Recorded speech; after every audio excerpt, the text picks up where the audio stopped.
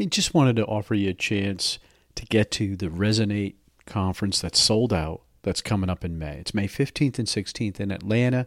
I bought an extra ticket, and I'm going to give it away to someone who subscribes to my newsletter. Yes, you're going to have to subscribe. You can text the word Resonate to 44222, the word Resonate to 44222. It's going to ask you for your email, and that's what it's going to take to get entered into the drawing. It's one ticket. I paid for it personally. You get to hang out with me. It is Monday the 14th. It includes a cocktail party. It includes lunch both on Tuesday and Wednesday, and it includes an incredible dinner Tuesday night. And I just can't wait because I think it's one of the best conferences. What I described it last year, because a bunch of people asked me, hey, what was it like? Very technical, and the attendees were younger. Now, I'm an old dude. And compared to that, they were definitely younger, but they were so technical. One of the guys I was talking to was selling on 16 different channels. The details and the intimacy, because you're so close to the speakers, you get to talk to them, you get to ask and go deeper. And it's just really, really a valuable conference put on by Seller Labs. Yes, they're one of my sponsors of the show, but I bought the ticket. So, to be fair, it is sold out. They didn't give it to me. But I want to help them because I think it helps you. And so for me, to get a chance to see Ezra Firestone speak, I've not seen him speak personally, face-to-face. I'm dying. Brett Bartlett. When you see James Thompson from Prosper Show, Peter Kearns, they've got this expert coming in who's talking about Instagram, and she is talking about Instagram influencers and how to use them for your products. I mean, this is really, really intense stuff. It's held in an amazing place. This was a new venue in Atlanta. So you're responsible for your own hotel, your own flight, your own transportation to the event, but the ticket itself is paid for. I paid for it because I'd like to hang out with you. So if you're interested in it, all you have to do is text Resonate to 44222, and it'll ask you for your email. That's the cost. And you're going to get subscribed to my newsletter, which I think is a valuable newsletter. But then again, maybe I'm biased. But if you want to come and hang out with me in Atlanta, it's going to be in May, coming up quick. So I'll probably choose the person pretty quickly. So any questions, just send me a note at Stephen@eCommerceMomentum.com, Stephen@eCommerceMomentum.com. Welcome to the eCommerce Momentum Podcast, where we focus on the people, the products, and the process of e-commerce selling today. Here's your host, Stephen Peterson. Welcome back to the eCommerce Momentum Podcast. This is episode 292, Barbara Boschen. Barbara was back episode 104. So if you want to go hear her backstory, 104 is a great place to go and listen. And it's a cool story. A lot of people will relate corporate America coming out of that and then, kind of starting over again and trying to figure it out. And even in this episode, we get into a bunch of that because I think it's so cool when you look back and you start looking at the signs and you look and you see that it's coming, either by your choice or their choice. And I think it's cool that you get there. The key is not to get there too fast. Put it off as long as you can. And if you can kind of not take advantage of it, but if you can make it the best for both of you, you all win. And I think Barbara's a good example of that. The thing that I take away from this conversation, and you'll see it in the headline, the title, is using variations. And variations, you're like, oh, big deal, Steve. We do that all the time. No, not just variations of products. How about variations of channels? How about variations of vendors? That's where Barbara gets me into this conversation, and it was like, wow. I mean, really deep when we start thinking of the possibility of taking advantage of all those different things with a few products, because that's really a lot of stuff when you build it out, and it's a great conversation. Let's get into the podcast. All right, welcome back to the e-commerce Momentum Podcast. Very excited to have my guest back from episode 104. That blows me away. That was 2 years ago. Yeah, almost 2 years ago. Is that incredible? That is amazing. I did not, I thought it was, we see each other so much. And I thought, oh yeah, it's been recent. And then I look back and it's now 104, back from June of 2016. And back then we were talking about this, I guess it was relatively new platform, new to most of us, Jet. And you were the queen of Jet. That was your thing. You Jet girl. Yeah, you were the Jet girl. You were on it early. You were definitely an early adopter. And it seemed, what was it that made it so attractive to you? Because there's so many other things you can do. Why Jet? Well, I think at the time we were looking to get some diversification, and that's like my new nickname now. I'm the Lady O Diversification, where we're trying to find another platform that looks worth the effort. Like what had legs, at that time. I mean, eBay was there, but there were a lot of other smaller platforms, and which one was going to have any chance of taking on Amazon? And they had such a good story with, they Walmart ultimately bought them for $3.3 billion, and they had all this good platform technology, and we really felt like these guys they're gonna get there. And quite honestly, that's why Walmart bought them, right? Is the leadership and the technology, right? That's what they wanted, right? They basically wanted to buy Mark Lore.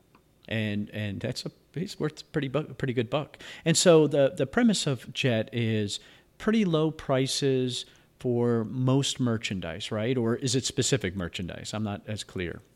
Well, they're trying to do the best price thing, and they're also trying to do. So I think what's like the most compelling thing for me as a seller with Jet is their ability to tee up and cross sell.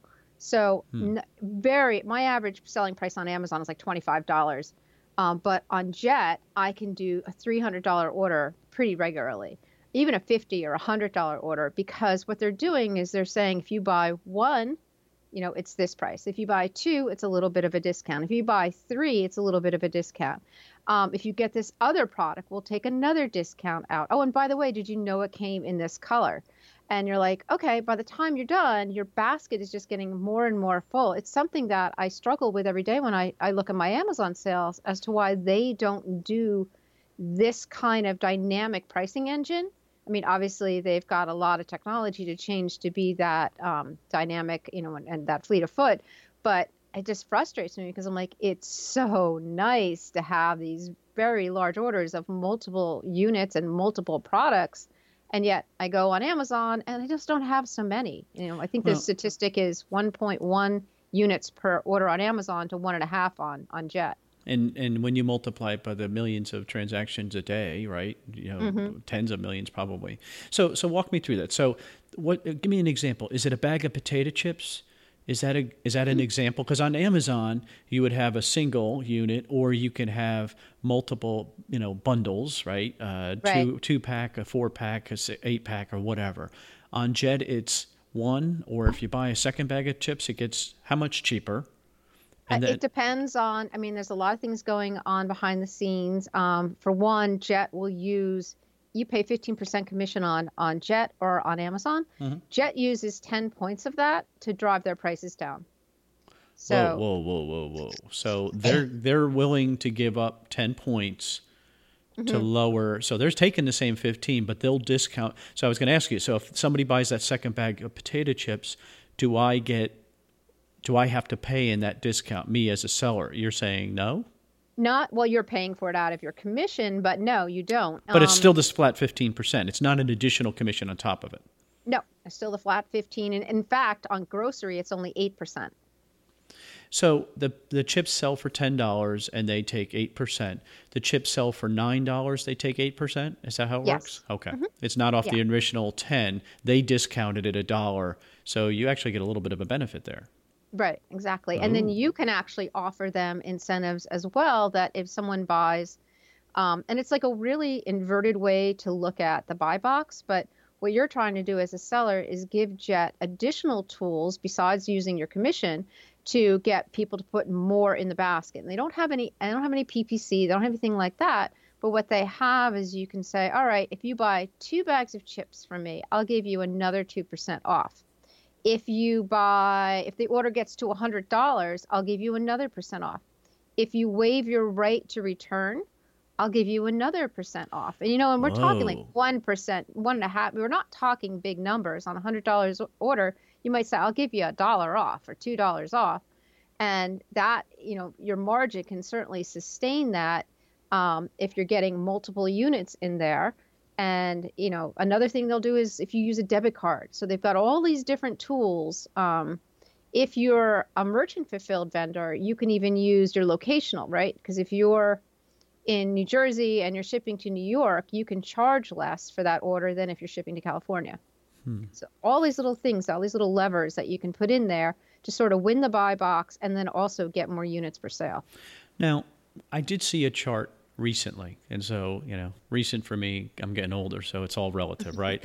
It's true. I mean, it's like, I remember back when we walk up hills both ways. But I was thinking about this where it was the marketplace out there. It's like 80 or 85% Amazon.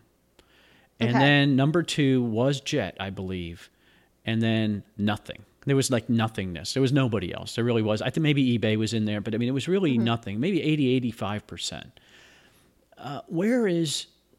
Do you have different numbers than that? Do you remember anything? Because this was recent. Yeah, I think you probably got to throw Walmart in there for sure. They've got, if you want to call that Walmart Jet, maybe, if you want to look at it that way. Yeah. I think that makes sense. I think eBay's very strong too. I mean, obviously, nothing is as strong as Amazon. And so 2 points on that. One, e-commerce itself is small compared to general commerce, right? So that whole number, all that 85% and everything is really only, I think I heard at a conference recently, 10% of all commerce is e-commerce. So that means like there's 90% out there that a large portion of which will ultimately migrate into the e-commerce space. So, the growth is huge. One of the things I ask everybody when I speak is, do they think that the average listing on Amazon is good? And most people will say no, because really, if you think about where that can evolve to, the listings are just going to get more complex. They're going to have more and more depths, et cetera. And that'll be across all the marketplaces. And what's interesting, back to the original question, I sort of digressed there, sorry, is that, so most of commerce is not e-commerce. And secondly, while Amazon is hugely dominant, that may not be the case in 5 years, right? Well, it's likely not going to be the case. Something's going to change today, right? And tomorrow something new will change, something. So yeah, that's fair. Yeah, so who's going to be taking a little bit of their lunch? Is it Alibaba? I don't know. Is it the social media? Is it Walmart? There's all these different players. And, I guess from my perspective as, a software vendor and a seller, but as my perspective is that I want to have my feet in a lot of different places so I'm well positioned to leap forward as those things start to transpire. Well, that was Gary's advice to me, Gary V's advice. I'm dropping a name like I know him. I don't know him. But I was sat in a room with him, and I asked that question, like, how do I know what the next channel is? Like my big question, right? Yeah. And he's like, listen, eBay guy or whatever he called me. He literally called me that. He's like, you've got to be on them all. You've got to be on them all. However, now I sit back and I think, do you put that much energy and effort into all these small little things when, quite frankly, the risk reward, right? Even the upside is just not going to be very good. So what you're saying, though, now that Jet and Walmart have merged in some way, or combined, right? If they're, because it sounds like eventually there's going to have to be some way that they take advantage of each other completely. Right. And so, if they each have 2%, now all of a sudden they have 4%. And so they are the next dominant player. Right. And so you're saying, hey, if you're going to bet on a horse, bet on eBay and then bet on Walmart Jet. Right. But, I say that on one side of my mouth. On the other side of my mouth, if you want to buy a beauty product and you go to Amazon, there's tons and tons of stuff and it's really not well done. If I go to Sephora or Ulta, it's really well done. And a lot of those niche sites, whether it's for automotive parts or beauty products or whatever your specific interest in, are exceptionally well done, which is why I always ask when I speak, like, do you think an Amazon listing is a good listing by and large? And, when you compare it to some of those spaces that are much more unified and codified, no, they're horrible. And, the thing is that I don't know what's going to be next. So all I know is I've got to find an efficient way to take the work that I've done in sourcing, in building a good listing or optimization, in advertising, all these things that I've done at, step one, say for Amazon, because that is the big kahuna.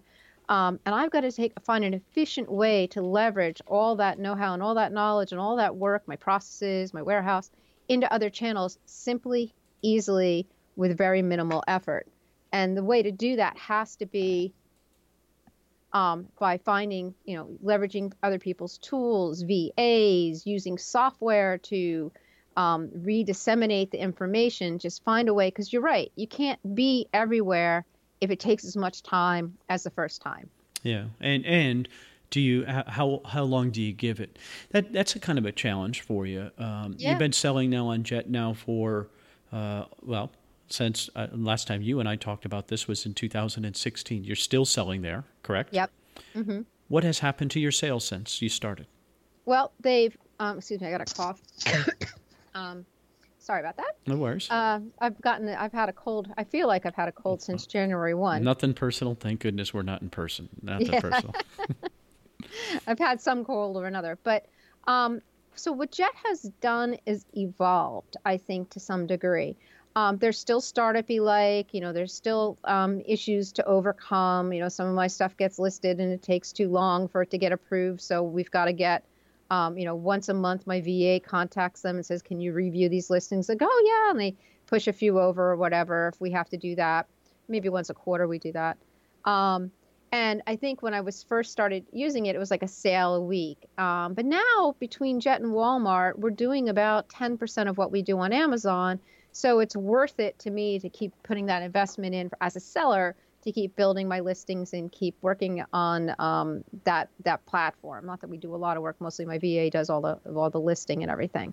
But what I've seen in Jet is where they're going. So, backing back to the software side, is they've basically drawn a line in the sand and said, we're going to start to urbanize. We're going to be millennial, cutting edge. One thing Amazon doesn't have is a Nordstrom section, right? There's no, you're looking at a $300 beauty product next to a $20 beauty product, and they're the same kind of product, but that the ingredients, one of them's, quite frankly, on Amazon, you're gonna have to work hard to find that $300 item, because it's going to be, the velocity is going to be with the really low priced products. Right. So it's going to be way down the list. Yeah. So if when you look for a specific brand, it could just as easily be next to, junk. And you wouldn't see that in a real retail store. In a retail store, things are very organized and set up. And what they don't have is a way to be that Nordstrom piece. They have luxury beauty, but again, lumped in right with everything else. So what Walmart has said Jet is going to be is this urban, millennial, cutting edge, or organic, vegan, and they're doing a lot of things that a couple things they're going to launch in a few weeks on there that take that space and really develop it. And Walmart will be Walmart. Walmart will be the Amazon of the Walmart Jet world, but Jet will be more specific and more of and it's not really high end, but cutting edge, more edgy. So that's what we're starting. Because I'm not going to Walmart looking for cutting edge or edgy. I mean, that's just never going to happen, right? That's just that stigma's there, and it's never gonna go away and not in our lifetime. But you're saying Jet can place themselves in that position. That's interesting. Yeah. And so, will Jet fuel then? Well, will they push off the stuff to Walmart, the stuff that's not edgy and pushy enough? They did, in fact, just do that very same thing. Okay. I can't say for sure because I haven't tested this, but I'm pretty sure there are no fidget spinners on Jet right now. Interesting. So they really are paying more attention to what gets. I use Poshmark. I'm selling a little bit on Poshmark right now, and it's like you could see that was all high end stuff. Mm-hmm. And you can see it's starting to get pushed down, and it's like the quality is definitely going down. It'll be interesting to see if they try to tighten that back up, because otherwise they risk becoming an eBay or a Walmart, right? Of a general.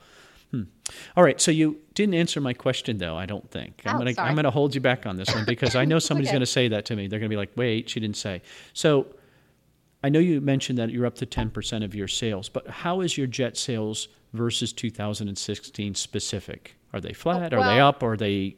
I would say that they are flat. Okay. I would not say that they have grown. A lot of our growth we're seeing is coming from the Walmart side. Oh, interesting. As we put more and more merchant fulfilled things over there. So that's really a function of my ability to put processes in place in our business to like we do mostly FBA.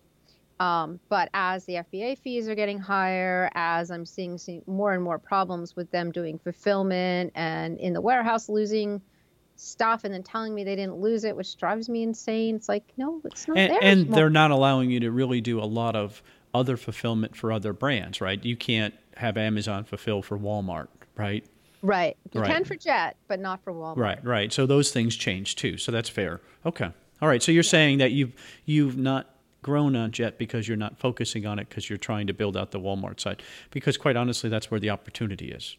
Yeah, I think for me, Jet is still just as strong because of the kind of products that I sell, which tend to be more expensive products. So I don't have anything really under $20, more or less, maybe a few soaps or lotions. But so a lot of what I'm doing on there is still consistent with having multiple units, multiple, they get the the soap and lotion and the shower gel because it's all in the same scent and they love it. So they go, yeah, let me get 2 of those. Those are hard to find. So that kind of thing.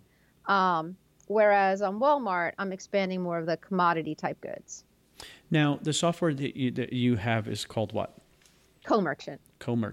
And co-merchant, you have a partner, Brian.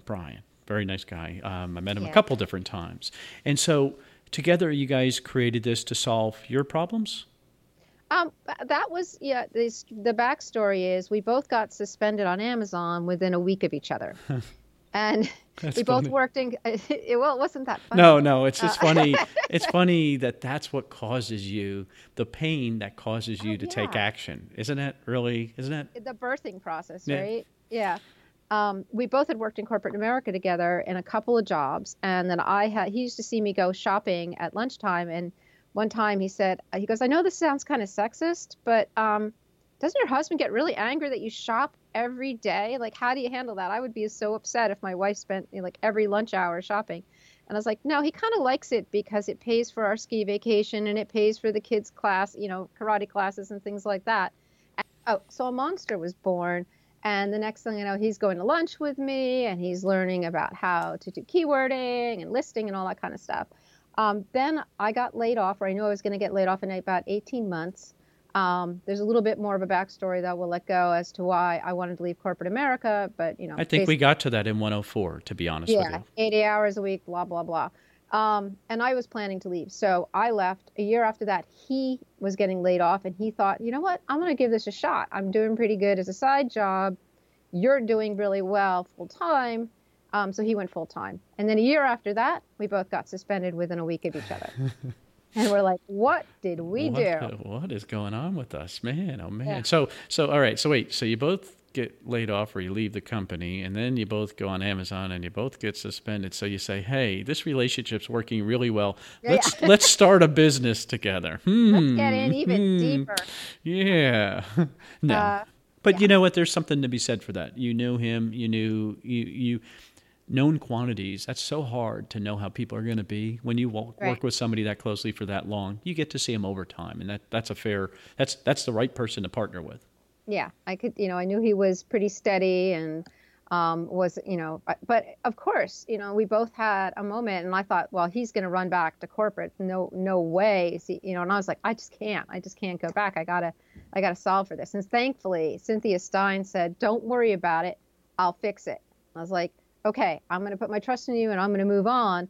And now I need to know about how I'm going to diversify and how I'm going to solve for this. First thing was I can't just be on Amazon. I've got to have another plan. I can't do RA anymore entirely because I've got to have safer. Well, it was taking so much time. Yeah, well, let's pause there a second because what you hear people say, hey, wait, Barbara, you only shopping 2 or 3 hours a day. Imagine now you're going to be able to shop for 8 or 10 hours a day. Your business is going to explode. You're going to go 3 or 4 times the amount, right? And that did happen. I had 15 people shopping for me when I got suspended. So that was huge, but it comes with risk. I think RA has a certain amount of risk. It has a amount of risk in process because you're doing not a case of something which might have 12, 24 items. You're doing 24 different items. So every time you print a label, is it that label that goes with that or is it a different label? Did I ship the wrong thing? That's a really nominal mistake or issue, and it can solve for that with better process. But what happens when somebody puts a hat inside a TJ Maxx purchased backpack and you've got the price tags off, but inside there's a hat that has a TJ Maxx sticker on it? Or what happens when just the control and this, and more than anything else, really the scale isn't there. I know there are some people doing RA. I mean, we were doing high six figures in RA. I know people doing millions, but they are outliers. I think they do millions in wholesale, private label. I don't care what they do. They're just outliers. They're outliers. I mean, it's feasible to do it in wholesale. I think it's possible. Obviously it is, because there are people who are doing it. Yep.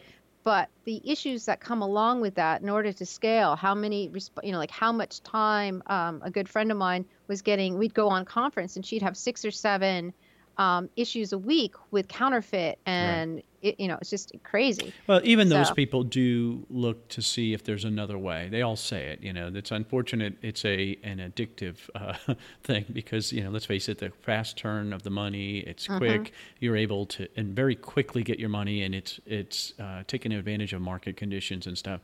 However, even they get tired. So I think it's a fair statement. I think everybody can relate to that. Yeah. So by that end of that year, we were 60% wholesale. A year later, we were like 99% wholesale. And then wholesale has its own issues, because if I can buy 6 cases, so can the next guy and the next guy. And I'm only as good as my last buy is safe before it gets encroached on. Well, the only thing you have to compete is price, period. Yeah. Right? I mean, that's it. We're selling the same thing. We're both selling case of Coke, Pepsi. Right? So we're selling the same thing. The only thing I can do better than you is offer a better price, period. That's it. Or I can go back to the manufacturer, which is where we since evolved, and say, all right, you've got Coke Cherry, you've got Coke regular, you've got Diet Coke. Can I have lime Coke? Only for me, though. I want lemon lime Coke only for me. So this is relative. So you're describing not even a white label. You're saying, make me my special batch. Yeah, with your brand and all your particulars on it, just for me. So isn't that the same thing that when you go to Walmart and you see Walmart exclusive? Exactly. Right? That's exactly what they're doing, right? They're going to Star Wars and saying, hey, this Luke Skywalker, make us one with a red shirt because nobody else has it, and we'll buy them from you, right? And then when you're one of those wackos who has to have it, you're going to Walmart to get that exclusive. And so what you're describing is that same thing. But don't you have to be a multi-million-dollar seller? Don't you have to buy millions of dollars to be able to get that to happen for you? No. You might have to buy 1,000 units, but you don't have to make huge things. In fact, one of the things when I'm talking to people and they're like, oh, you do private label, I so want to get into that. And I'm like, well, what do you do now? Wholesale. I'm like, there's a difference in the mentality between a wholesale and a private label and the person or entrepreneur and how they look at things. When you do a wholesale, you're buying cases. Maybe you get really big and you buy pallets, but you're buying 3-4 cases of something at a time. And you're talking like 50 items. If the bottom falls out of 50 items, all right. It's not going to break me. But when you get to private label and now you start to have a certain volume of something, it's amazing how differently you start looking at that. That bottom cannot fall out. That product cannot be damaged. I'm going to learn how to do like 1,000 different things to enhance that and really market it. So I'll tell a wholesale person, I was like, talk to your wholesaler vendors. You don't want to take on this huge risk of learning how to market at another level or a different, maybe it's a different way of marketing. It's all marketing. Why don't you see if you can get something from them where you don't have to build a brand, where you don't have to build, get a variation. You've already got a brand on Amazon from them. You've already got 3 other products selling well that you can attach to. Yeah, you're going to have to take volume from them, maybe 1,000 units in order for them to get them, maybe even 2,000 units for them to satisfy the factories. But you're not going to be coming from ground zero. You're going to be already 3-4 steps, maybe even a whole flight of them above where you would if you started with your own product. And you've already got a proven entity. So, try that first. Oh, I love it. So it's funny as I sit here and I always try to write my headline for the episode title, and I always think about things, and what you're describing is basically you're back to that same thing you were doing with Jet, right? You're using variations of products and platforms. I mean, it's really the same thing, right? You're saying the same thing. Exactly. Right. And to me, that's pretty smart. All right. So going back to them, and you've had some success with that, right? So that's something somebody's going to be like, whoa, wait, I'm intimidated to go and talk to a vendor. But when you develop these relationships, it's one of the reasons I love going to trade shows, because you now get relationships, right? Yeah. You're now dealing on a smaller scale. And quite frankly, when you're starting out, these are the places that you can have these conversations. Mm-hmm. It's hard to go into Mattel and say, all right, fellas, I'm here. It's new Barbie time. I want you to make Steve's Barbie. They're never going to let you even in the door, right? That you're not getting past the receptionist. But if I'm coming to you and you make magnifying glasses, I don't know why this is on my desk, and I say, hey, I've got this, I want to go a peanut shaped one or something really cool, whatever. Those discussions happen because when they order, if you can buy their whole order, right, they have a minimum order they need to place if they're manufacturing it overseas, right, or their own, if they're tooling, whatever they got to do. And so if you can commit to that whole purchase, there's surely, I think of a company, Enesco, right? Have you ever bought from Enesco? I have a really good relationship with their now ex-sister company, Gund. Okay. So I used to buy all that junk, and they would be like, oh, Steve, hey, if you're willing to do a run, we'll bring them back. We're sold out of that product. If you want to do it, you'll be the only one selling it, but you got to buy, a container load or 2 container loads. And so that is, I didn't do it, but that is what you can do to have those. They're a company that looks for that. They'll bring back they're sold out of, I don't know what, the Cat in the Hat dolls. Okay, we'll bring them back into production, but you got to commit to buy them all. And so that's intimidating at that higher level. But on a smaller scale, what's the minimum order quantity? Well, maybe it's only a couple hundred units. Have you ever had success with small units like that? I have one vendor who'll do 1 unit for me. No kidding. He'll private label 1 unit for me. As far as, I don't know what you call this, brand exclusive, I think you would call this. The smallest I think we've been able to do probably about 500. Okay, so 500. It's not that intimidating. And if you're coming off a strong RA business and you want to or a strong wholesale business, it's not that big a step. And a lot of times what happens is the company does 10, like you were saying, I'll bring this back. They'll do like 10,000 units to satisfy their network. The factory doesn't need that many. The factory may only need 1,500 units to satisfy their run. Like we have to have, whatever their math is, we have to have this many people online and this many hours of time for this specific product, for this much material, blah, blah, blah. So we need to make this item. So they may say, well, you have to order 1,500 to 1,800.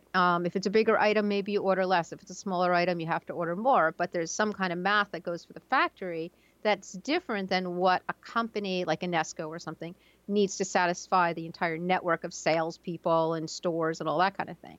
So they may actually cancel something because it's fallen below the demand for that network level, but it's still huge. And, it could be huge on Amazon because you're buying 6 months to a year supply at a time that with work can get down to, I think the first couple we have now, they're down to, with keywording and, improving the listing and advertising, it takes the factory 4 months to make a run for us. And that's about where we are. It ships, it gets here. We say, make another run. We'll see you in 4 months. So you can really develop these things. And you just talk to the vendor and you say, I'm really having a hard time, and this could lead to other things too, but I'm really having a hard time because when I'm trying to sell this product, my only differentiator is price, and I don't want to do that to your brand. Right. That's a protective conversation. Sitting here thinking about it, there are 2 really important things to remember. You're going to be able to capitalize on the brand's recognition. So assuming that brand is selling on Amazon currently, right? Another one of their products, right? You bring another Lego product, a good example, bad, never going to happen. But you bring your own Lego product out from Lego, exclusive, you're going to benefit from Lego because people are searching for Lego. And so therefore, when you're the only seller, then you also benefit because you're able to hold the price. The other thing I think that happens too is if you can demonstrate that this works, that salesperson, that owner, whoever that is going to say, hey, do you have any more ideas? Because they need to make money. They need to find SKUs that they can get paid for that sell, right? And so if you're starting to help them figure this e-commerce thing, maybe it's going to catch on, it might catch on yet, that e-commerce world, but it's true. And so that benefit, that relationship that you have of developing that, you're a proven known quantity. As more things come along, those opportunities keep finding. Have you been able to go back to a vendor to get another deal for another product? Yeah. That's you hit it in the nail right on the head. That's basically what's happened is we've done one, and then I think the first time we did it, we did 3 because I thought, I can't pass this up. This is huge. And then we went back again and did 3 more and 3 more. And I think we're at where I feel comfortable. Again, I think we had about 10 properties with them, and I'm done. Now I need to go to a different company, because what happens if they change their strategy or the direction? Or they get sold. Or they get sold. The owner dies. Yeah. You never know. Or they, like a couple of our things are licensed. What if the licensor pulls back a license? Again, back to the diversification. One of the interesting things I noted is that, definitely. One of the interesting things I noticed with that is one of the products I bought, there were 2 sister products already. So I said, all right, can I have it in another color? Realizing that I was going to have to price that color probably $6 to $7 more than the other 2 colors, and freaking out a little bit. Like sometimes I make decisions and I'll say to my husband, like, I don't know if that was the best one. But 90% of it's right, but that other 10% is nagging at me.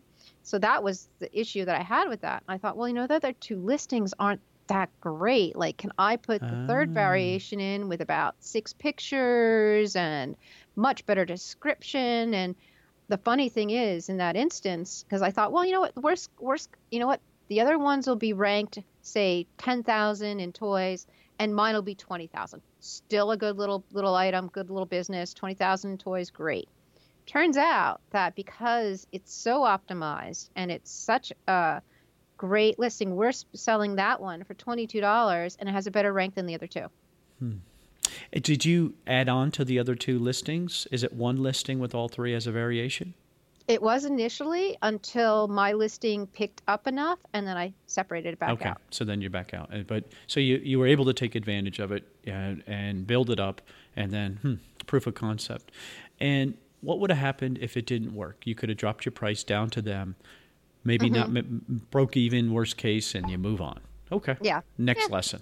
Exactly. And my bet is that this stuff gets easier. The more times you do it, the more confident you are. And then, you lead on conversations. When you do go to these trade shows or you meet these people, you now get to say, here's what I did. This didn't work. Here's what I did. This did work. Here's what I want to do with you. And that conversation, think about it from their perspective. Who do I want to work with? Somebody who's done it, or somebody who's just talking about doing it? So very, very cool. Oh, yeah, really now, fun. Let's take the variation a step further. So now you take that third purple unit that you made, and now you're selling it on Jet and Walmart, correct? I'm leveraging that whole experience, all the the warehousing of it, the listing, the whole thing, everything.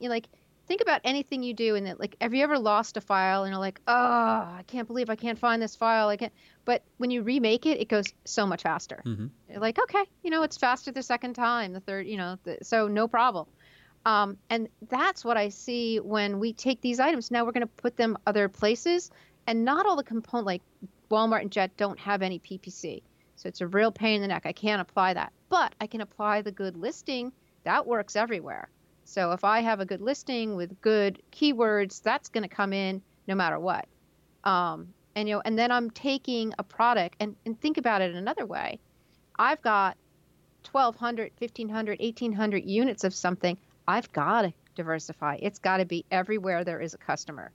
It's the number 1 rule in retail. How do you sell more? Be there when they want. Be there with what they want when they want it. I'm just sitting here thinking about that, what you said about listing quality. Same issue on any platform, really, isn't there? I don't think about it because I'm not selling on Jet, and I'm just sitting here thinking, the best listing must win, right? It's not only price. It's that customer types in what they're looking for, and you match that, you get found, right? It doesn't have to be price, because they're not only price-driven, right? They're figuring out what the customer is looking for. Yeah, and you're not only buying something as a customer that you can't see it. I mean, you can see it, but you can't actually really see it. You can't touch it. If it's something I'm amazed. I sell so much soap, but nobody can smell it. I mean, you know what lavender smells, so you get it and you hope it's right. But how much stuff is being sold just on the quality of the listing? You know, if you have let's go back to the soap. You have a bar of soap, or you have a bar of soap. It's being held in a hand. Oh, now I know how big it is. And someone's using it in a picture. Oh, look, it looks like it lathers really well. Oh, wow, look, she's having a great time in the shower. I bet I'm going to have a great time with that. So you've answered their questions. Yeah, and the whole time they can't smell or touch it. How about reviews? I mean, because let's face it, on Amazon, hate that topic. I know, but it's the thing that drives the sales on Amazon, right? Mm-hmm. We all know that. That's the number one thing is, well, I can't say real reviews because I don't know how many are real reviews, but reviews, right. I mean, I think of my kids, my older son especially, they will not, I mean, we can't even go out to dinner without them looking at Yelp. I mean, I'm like, let's just go to the restaurant. And I'm like, he's like, oh no, hold on. Let's go here. I'm like, really? I mean, they will not make a decision without looking at that group think to see who's experienced it so they don't have to go through that again. And the same thing goes for purchasing.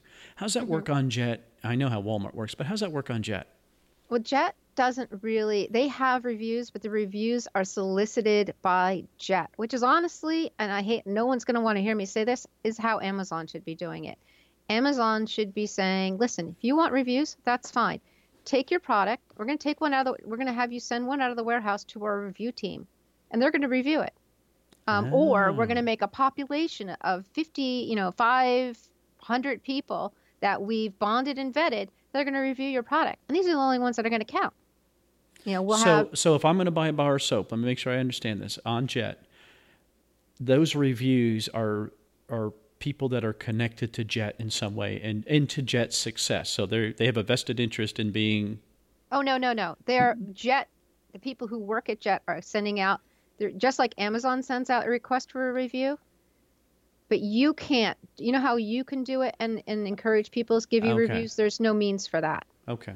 Well, I think I was saying the same thing. I'm just saying is that the people that Jet is choosing, they have a vested interest in the honesty because they really need to make sure that what they're selling is right and real, right? Mm-hmm. Because they need that credibility. So that's what you're saying too. Okay. All right. So that's how they do it. Oh, interesting. How important is the review in your Jet sales? I got a feeling. I'm just thinking, I've never really thought of it that way before, and I probably should have, but I'm thinking that the experience you have as a buyer in Jet is so different than it is in Amazon, because you're sort of like, it almost feels like a slot machine, right? You put $1 in, you spin the wheel, you push the button, you put another $1 and another $1 in, and you're there for a while, and it starts to feel sticky because you have this delusion that I've got so much money that I gotta win. The odds are coming, like the odds are exactly the same every time you push the button, but you start to feel like you're in a progressive slot machine, and I'm gonna win. I got more of a discount if I put more stuff in, and I think that stickiness factor starts to play more of a role than maybe a review does, but. That's my guess, because I just know by how many multi-unit purchases we have, it's like they're not looking at every one of these reviews. I mean, they might have looked at the first product, but after that, they're just saying it's up to standard, period. I don't have to look at it because it's up to standard. So it's really a price-driven marketplace. Yeah, price sensitive. And it's dynamic pricing, right? The more I buy, the more I save. Right.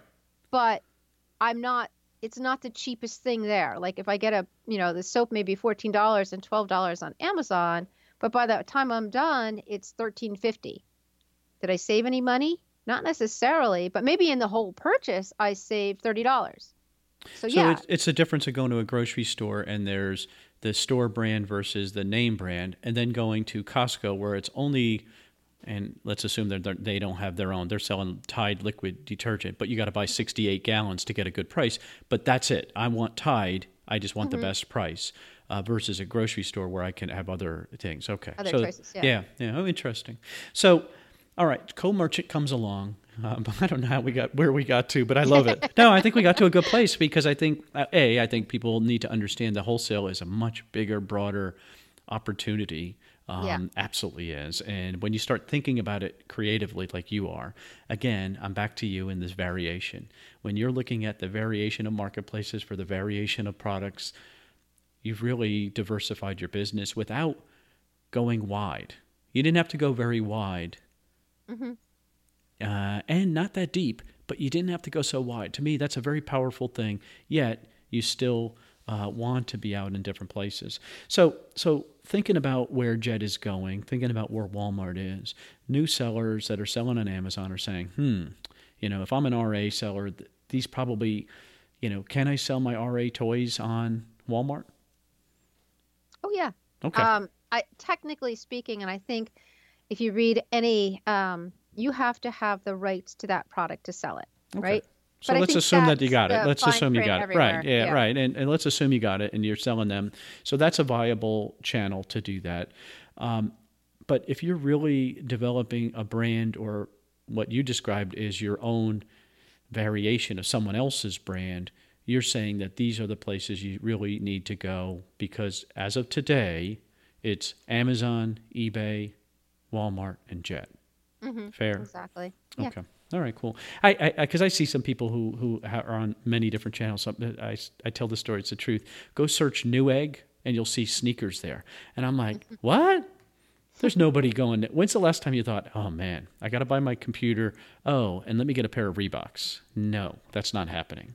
That is not happening. But if you have electronics, it's a great niche site. It's right? the place to go. Yeah, absolutely. I mean, absolutely. All right. And so that's really the place that you need to think about. So CoMerchant's role in this is what? So we are a relisting service. So basically, you've done the work in Amazon, and we're going to help you leverage that into Jet and Walmart. We're currently developing, we just finished shipping, in-app shipping, and now we're moving on to eBay. So you'll be able to, and ultimately we're going to turn it a little bit when we do eBay so that you'll be able to actually put your listing in at the top. So you'll say, I have the sneakers, they're white, they're Nike, they're size 7.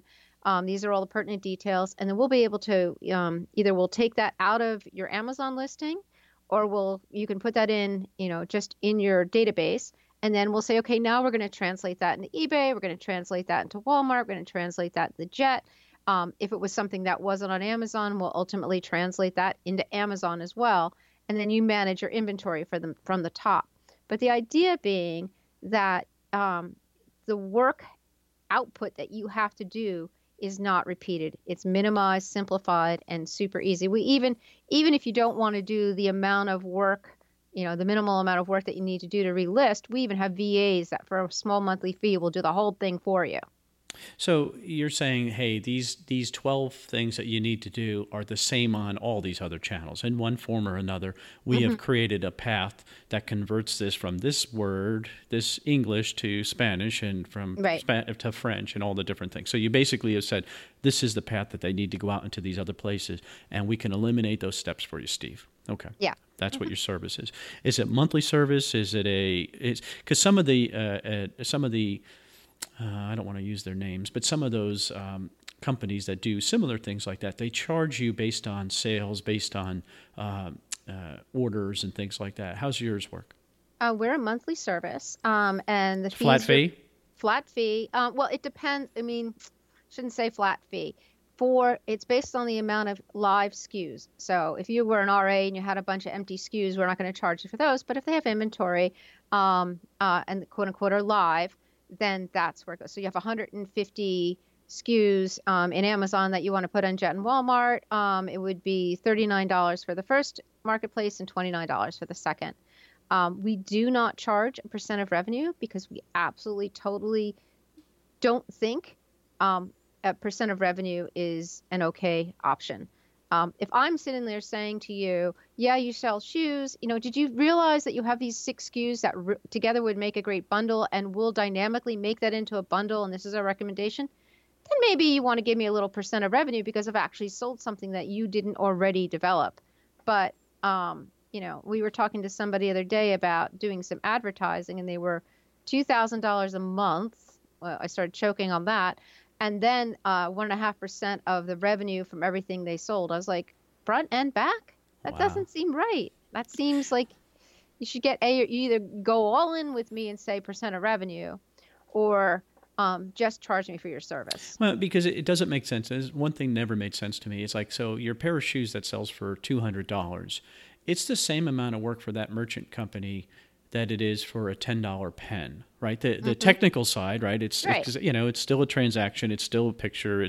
That doesn't change based on the price. So why should the fee? I mean, if your fees are related to the service that you're providing, that really doesn't matter what the price. I could be selling $1 million Porsches. Right. It shouldn't matter, right? Doesn't, right. Yeah, interesting. Okay. All right. So if someone was interested, so it's comerchant.com, is that the website? Yes. Okay, yes. so comerchant.com.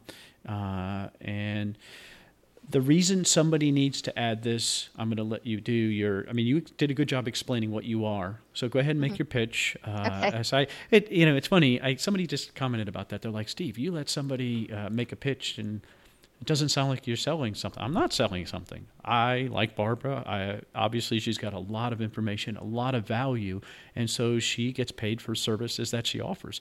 That's fair to me. I mean, to me, that's a fair, so you earned the right to be able to do that because you advanced us all in knowledge. To me, that's quid pro quo. I'm cool with that. Yeah. So go ahead. Okay, so I think the number one reason I would advise anyone to get into Jet, into Walmart, is because you want to diversify. You don't want to be, I was explaining, someone was asking me the other day, or I was on a post in one of the Facebook groups, like, why do I feel like I have like a house of cards here with Amazon? Whether I'm selling 500,000 or 5 million, still feels like a house of cards to me. And, ultimately the answer is because you only have one customer, Amazon. Yep. Those other people aren't your customers, A. And B, the moment Amazon, the store Amazon, decides that you no longer have an account with them, you're done. So yeah, it is kind of a house of cards if you've only got one customer. You need to have 2 customers, 3 customers, 4 customers. You need to start developing beyond maybe even e-commerce if you're a private label or a wholesaler, where you can start building out even more channels to sell in.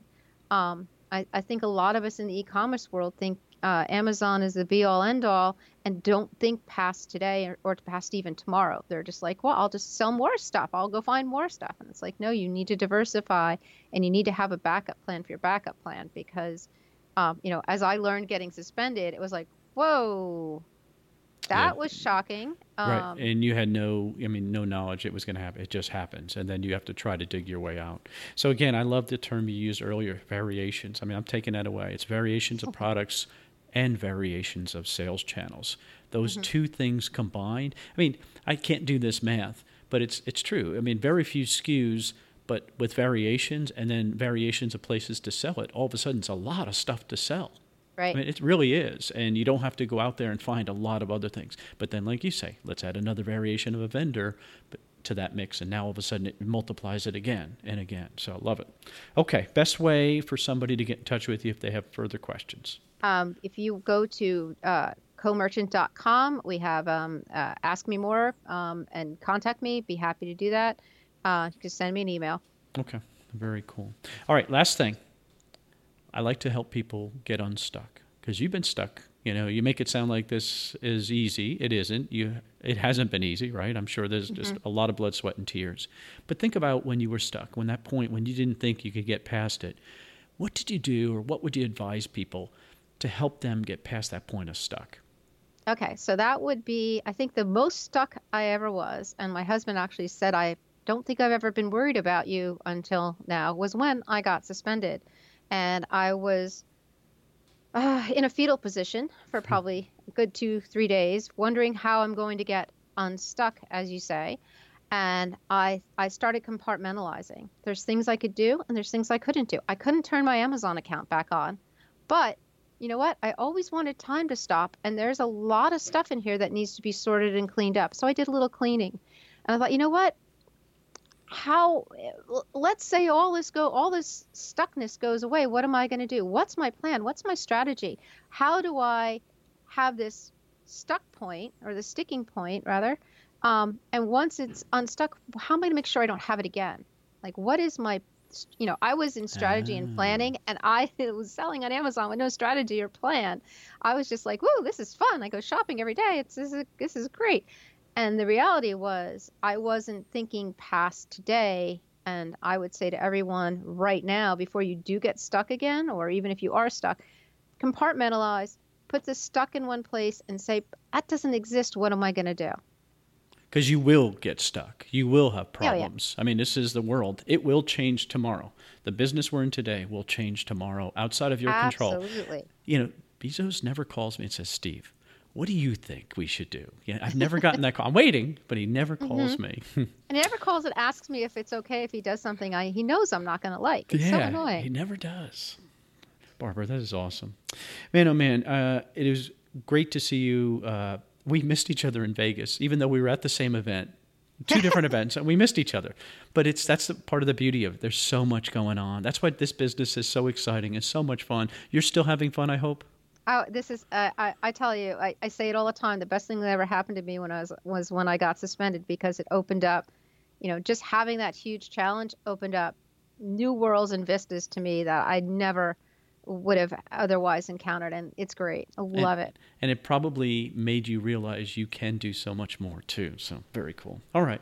Well, I wish you nothing but success. Thank you so much. Thank you. Great interview, very strong individual, knows her business well, takes her corporate experience and applies it into our business very, very well, and a real leader out there, and I think it's great. Co-merchant, I mean, if that interests you, I don't benefit in any way possible other than you. If this works for you, you have success, I win, and I just love it.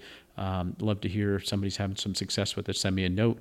eCommercemomentum.com, eCommercemomentum.com. Take care. Thanks for listening to the eCommerce Momentum Podcast. All the links mentioned today can be found at eCommercemomentum.com under this episode number. Please remember to subscribe and like us on iTunes.